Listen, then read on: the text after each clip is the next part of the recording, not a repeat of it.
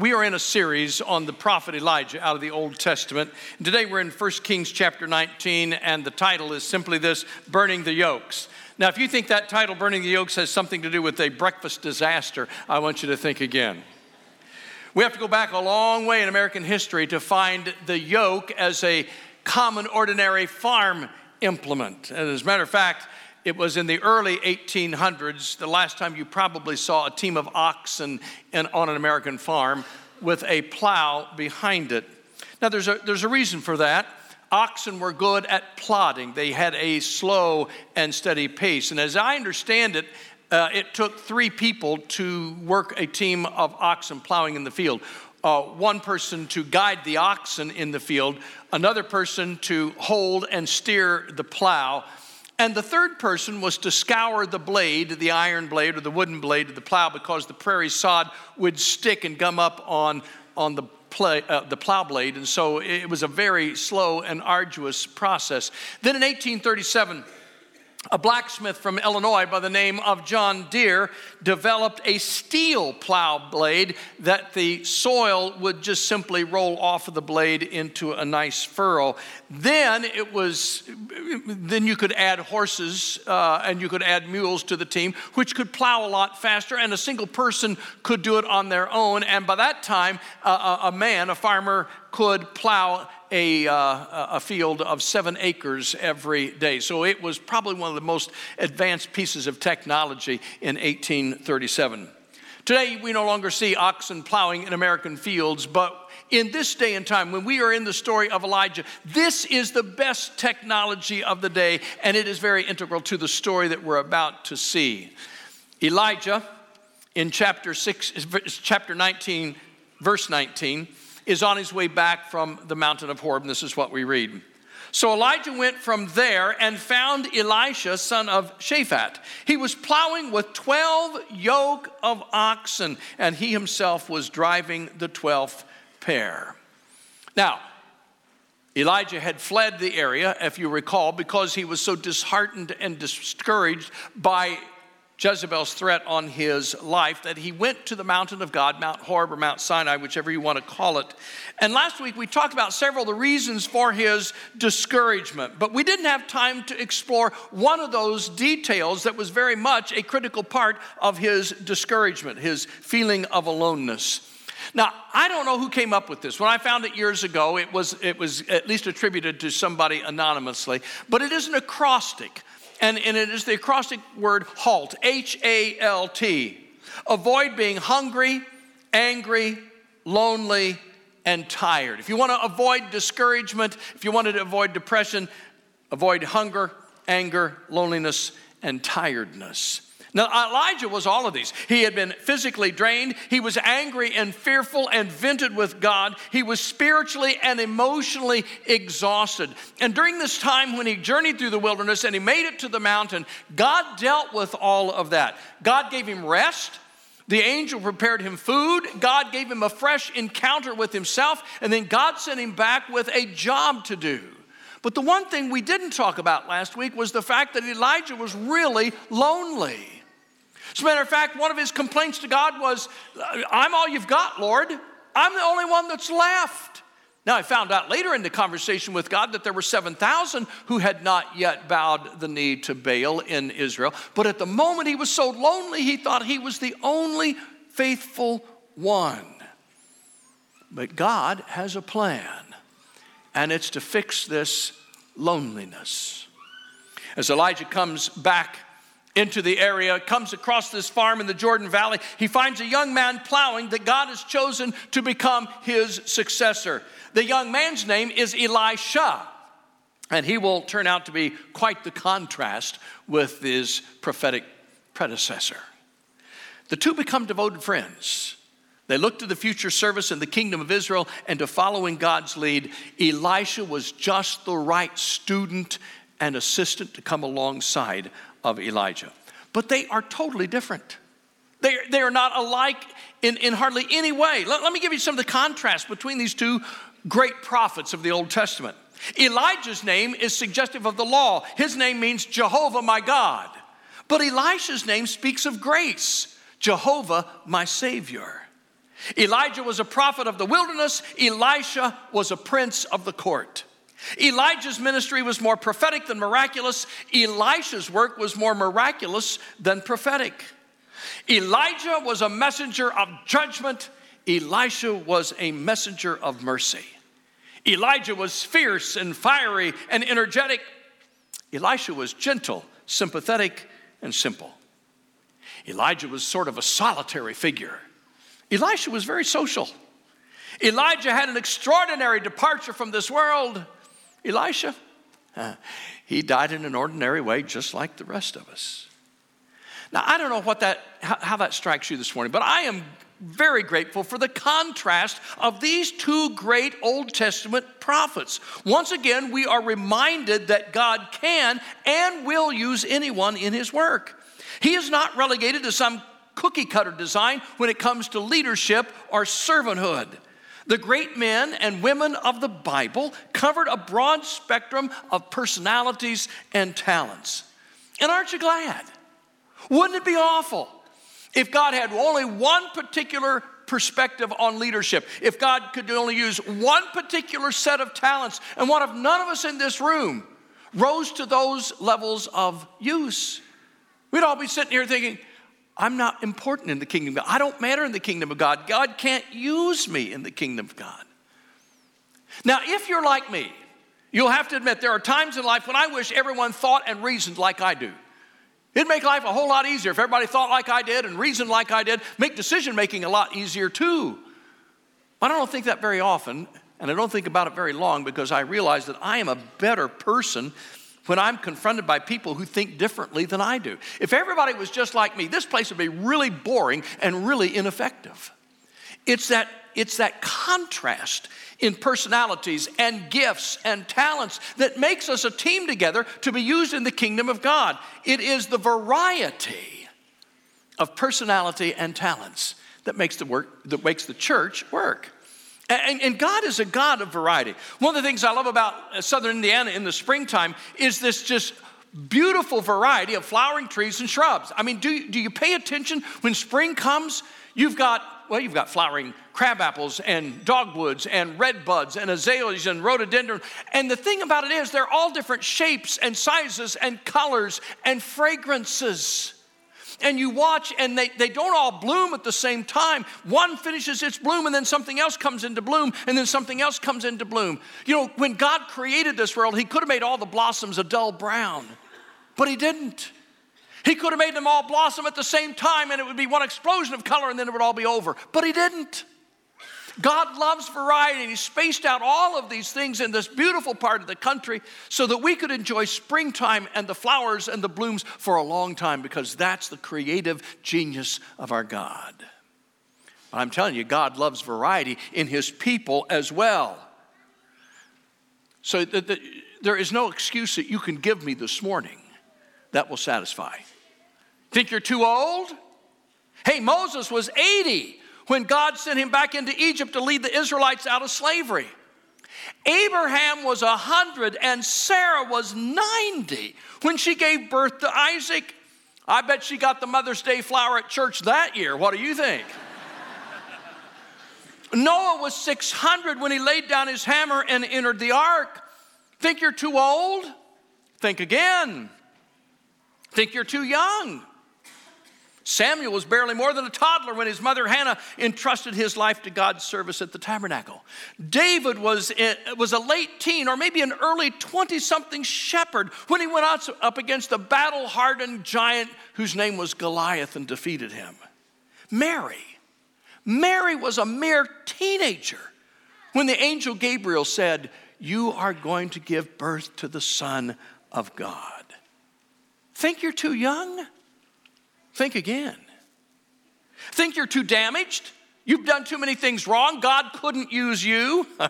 Noah got drunk after the first harvest following the flood.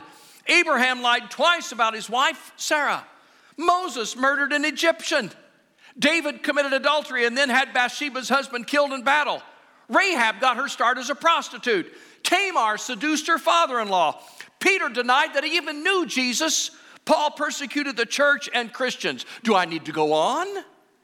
God uses the whole and the broken, the attractive and the plain, the elite and the ordinary, the skilled and the untrained, the educated and the experienced. The list is endless. You have no excuse.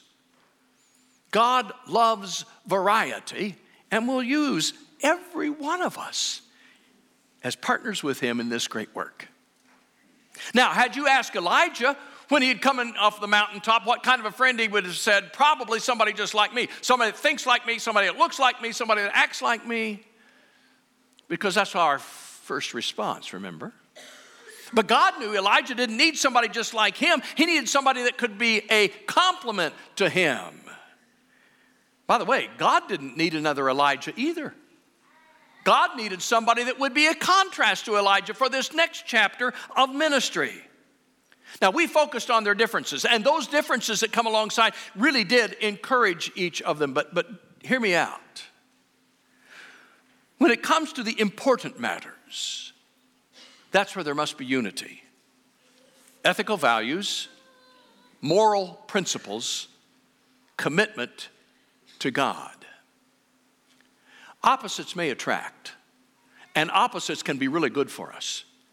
But there's one place where you need to have some things in common: ethics, morals, and commitment to God. Make sure you are not partnered up. Make sure you are not yoked up with somebody who does not share your ethics, morals, and commitment to God. You see, loneliness can be a devastating problem at any age of life.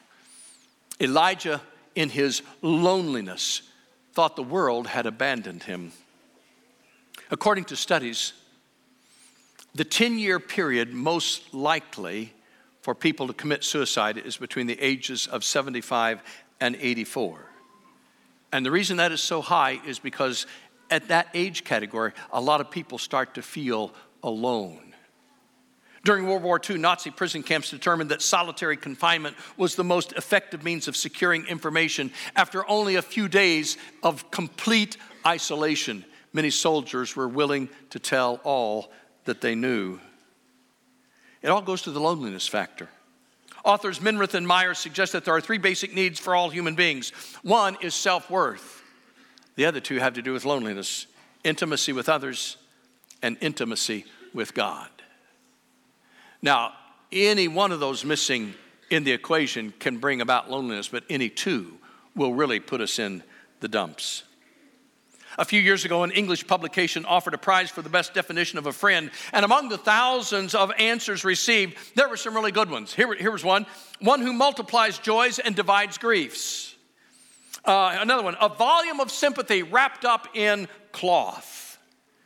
But the prize winner was this: a friend is one who comes in when the whole world has gone out. That describes Elisha. Elijah thought the whole world had gone out, and enters Elisha into his life. He was a friend who stepped in when nobody else did. Now, this is going to sound like a broken record, but I don't care. I'm going to say it to you anyway. This is exactly why God established the church. Because in our lives, he knew that we would be in contrast with the world, and that the world would step away from us at times, and that we would feel lonely. So if he gave us his body, the church, we have a family who steps in during the times when the rest of the world steps out. That's also why life groups are so incredibly important here, because it is a smaller group inside this larger family that really becomes intimate with us. They know who we are. They know what makes us tick. They help us, and they are always the first ones to step forward when something happens in your life. When the world steps away from you, they're the ones that step into your life and make a difference. So I'm telling you, God knew what this problem would be in our life and made provision for it. Consider what a friend can do. A friend is one who provides honest encouragement when we need it. A friend is also one who keeps us on the straight and narrow, but sometimes what we need is somebody just to come along and encourage us. Henry Ford tells about how much a friend meant to him years ago. He was just starting out in the automotive industry, had a lot of failures along the way. He had a new idea for a Ford engine, and he's sitting at a dinner table, and he's kind of drawing this out on a napkin. He's talking to people, some of whom were just not interested at all. But there was a guy down the table who was leaning into the conversation and trying to listen because he couldn't hear very well. And finally, he moved up and sat next to Ford, looked at the description and what he had drawn on the napkin, and finally just pounded his fist on the table, which scared everybody around him, and said, "Young man, that's it. You have got it." That man's name was Thomas Edison. And it was at that point in time that Thomas Edison and Henry Ford became the best of friends. Henry Ford later said, "That thump of the fist on the table was worth the whole world to me." All he needed was just a bit of encouragement. That's one of the blessings of friendship. It brings encouragement. And you might be thinking, boy, I wish I had a friend like that. Let me suggest you tweak your thinking. Why don't you see if you can become a friend like that? Because if you will be a friend like that, you will have friendship like that in your life. Elisha's strong relationship with God gave him the capacity to be that kind of a good friend, a good student to Elijah, and one who would come alongside when the rest of the world had stepped away. But the text goes on. That's not this loneliness factor is not the only thing that we see of value here. There is also this picture of commitment that I don't want you to miss. In verse 19, we read this. Elijah went up to him and threw his cloak or his mantle around him.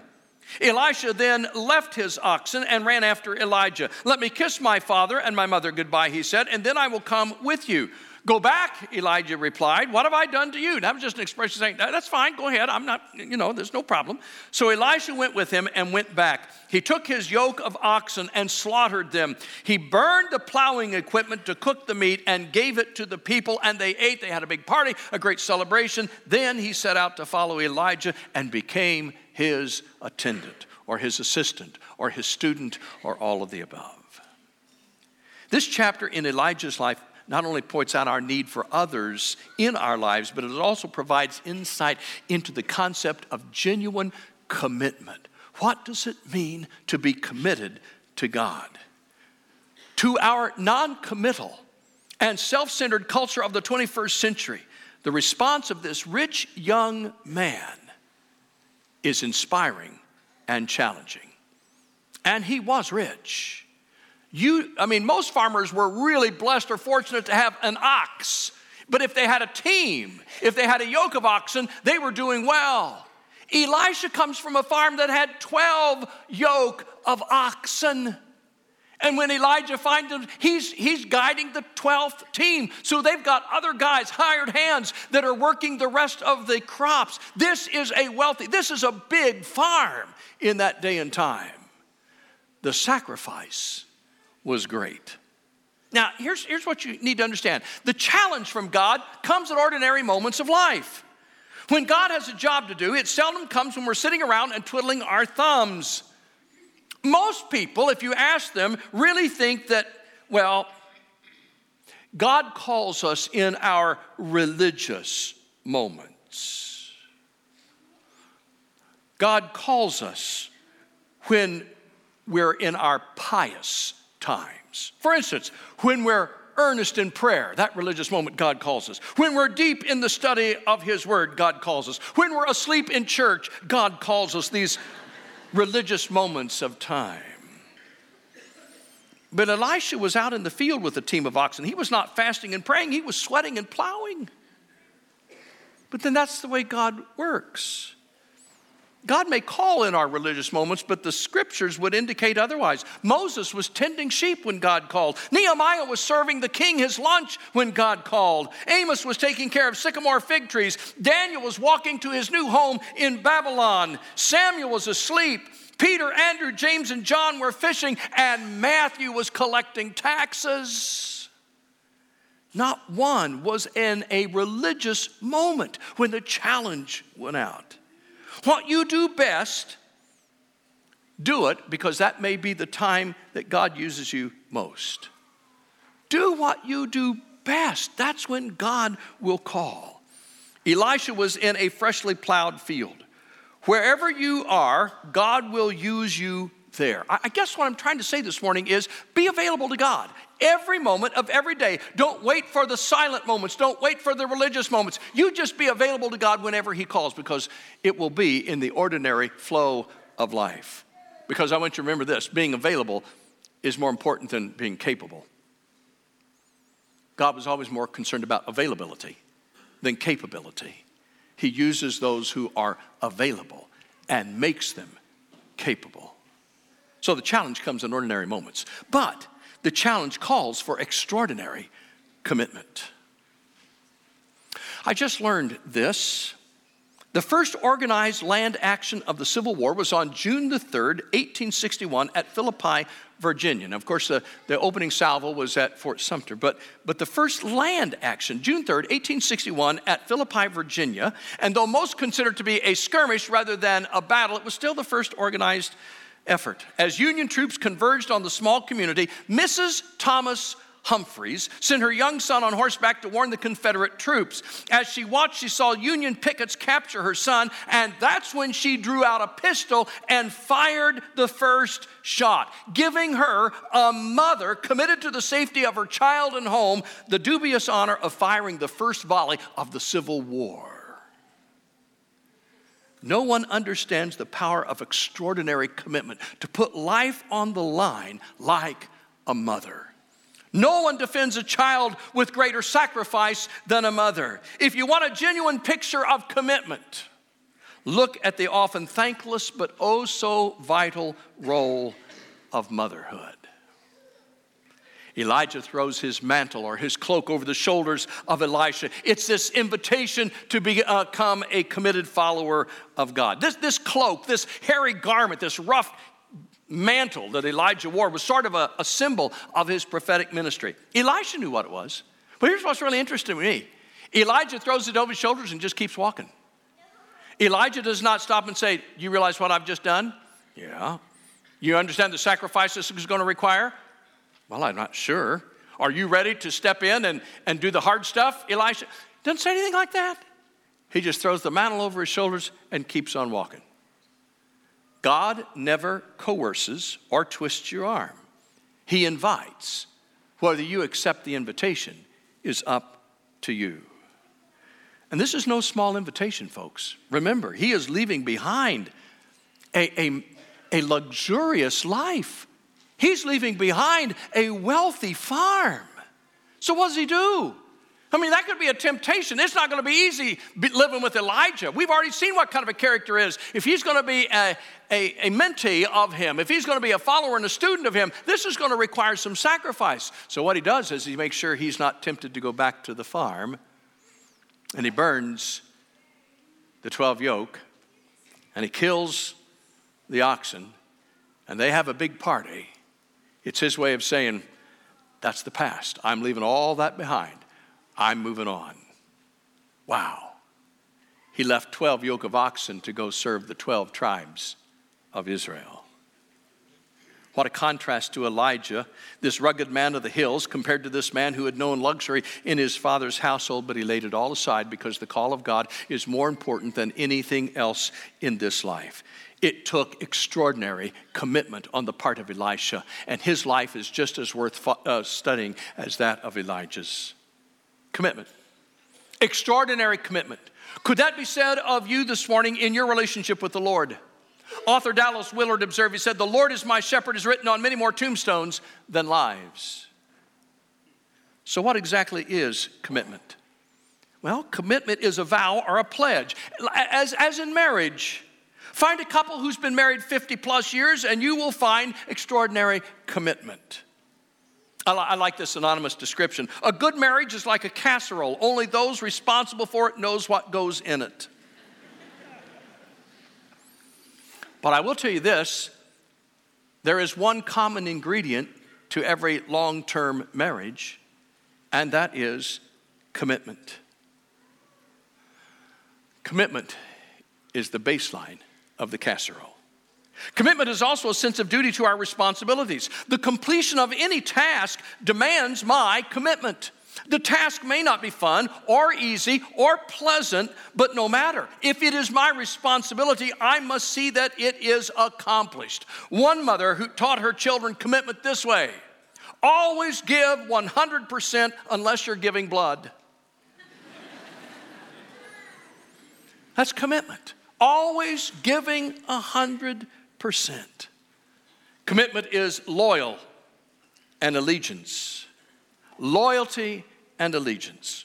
Once again, it's not about what you have, but rather who you are that matters to God.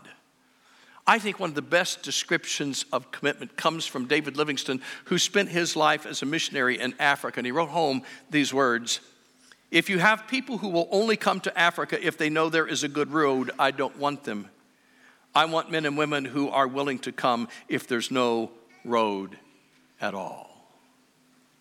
That's extraordinary commitment.